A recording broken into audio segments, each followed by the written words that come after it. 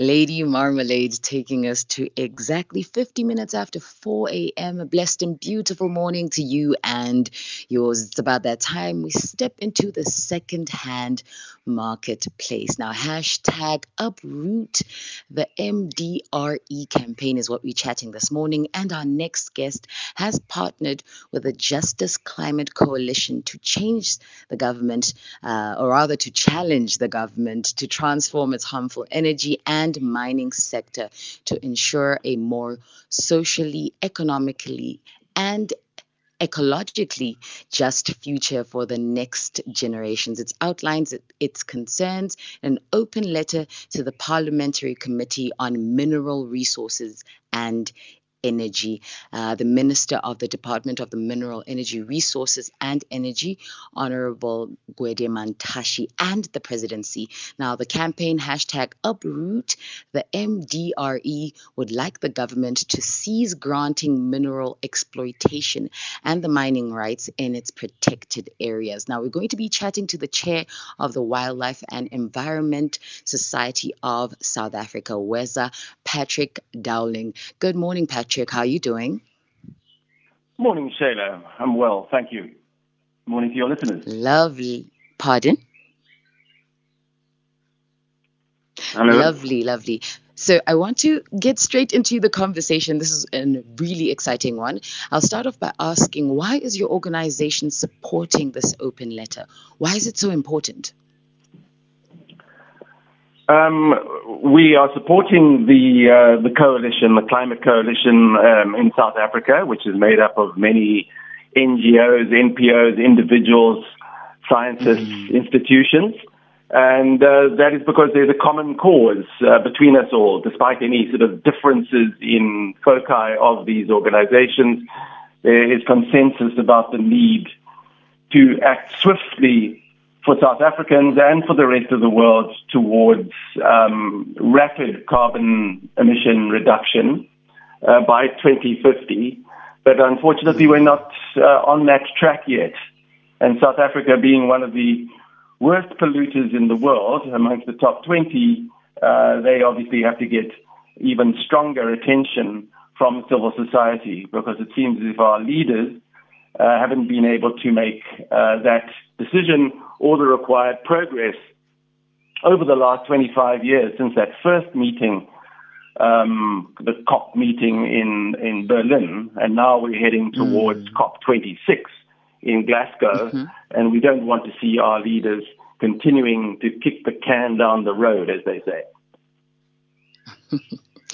I hear you. So I think maybe we need to go down to grassroots level just to understand what climate change does to our everyday communities. I think let's start the conversation there as well. What does it do? I think a lot of people understand things that affect them, like fires and floods and famines and the arrival of new people on their doorsteps. And I'm not talking just about South Africa, but around the world. And we're seeing more and more of these and huge destructive storms. And we can isolate them as individual phenomena, individual events that are harmful to us, and we respond to them. But they're all part of a big global picture that is interconnected and very much related to our use of fossil fuels, oil, coal, and gas, and the way we exploit resources, often mineral resources. South Africa has lots of those, and other renewable resources such as wildlife and plants. And that's where the ecological part comes in. That's called business as usual. And what this coalition, the South African Uproot Campaign Coalition, is saying, and along with the global climate strike movement, is saying that this business as usual approach has to stop. Otherwise, those phenomena, those things that are so disturbing us and which are really the results of climate change or made worse by climate change, are going to intensify more and cause us more unhappiness and destruction of our natural environments. Truth. I think whilst we wait on some form of, change from government, what could people do in their daily environments? How can we contribute to the movement, hashtag uproot, the DMRE, from our perspective, from our space?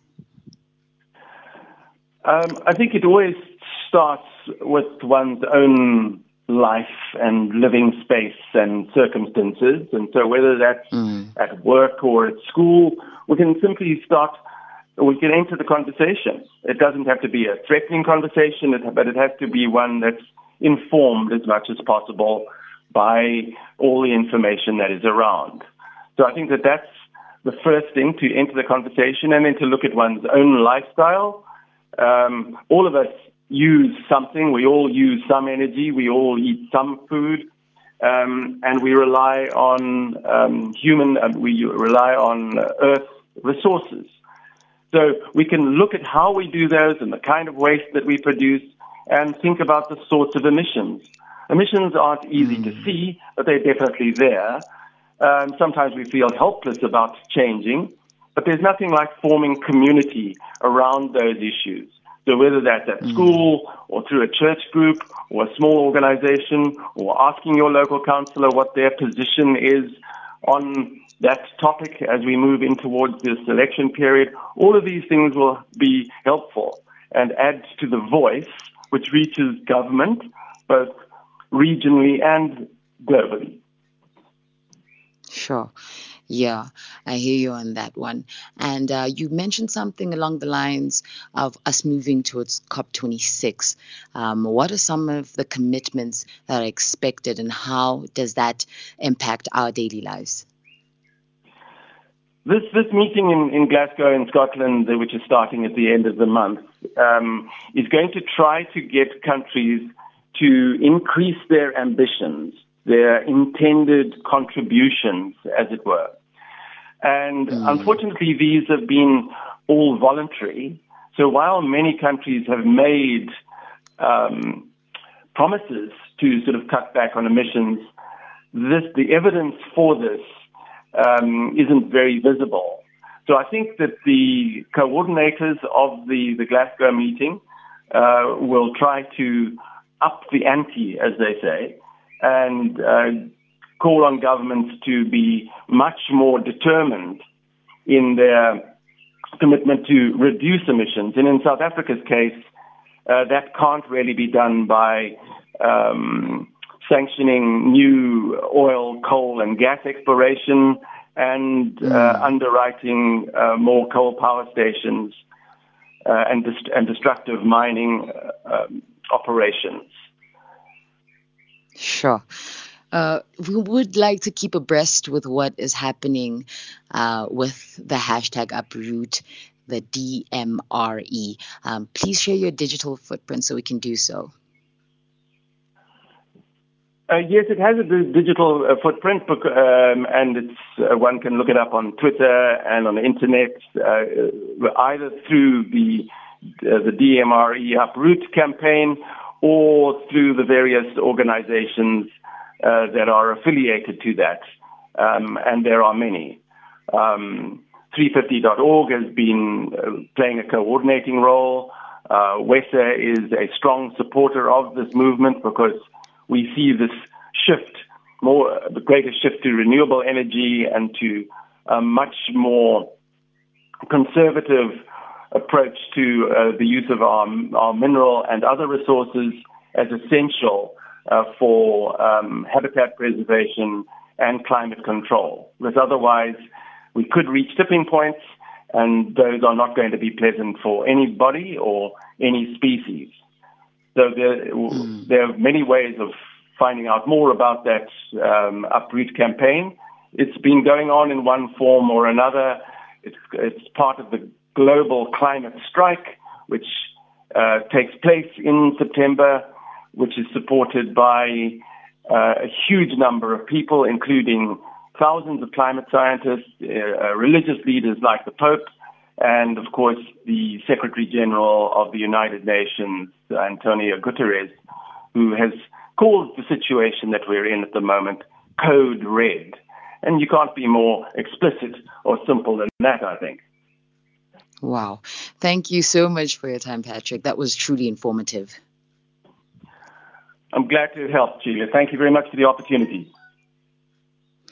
Righty, it is top of the hour and we need to wrap up the poll this morning. Do you believe that the political parties are communicating effectively to earn your vote? Now, a total of 28.6% say yes, whilst 71.4% say no. Let's keep the conversation going at SAFM Radio is exactly where we need to be having this conversation. From me to you, it's been an absolute blessing. I'll catch you in the weekend. But for now, I need to hand over to the team that comes through, which is the first take with Elvis Preslin. But before that, we get into the news with Nomsa Mdluli.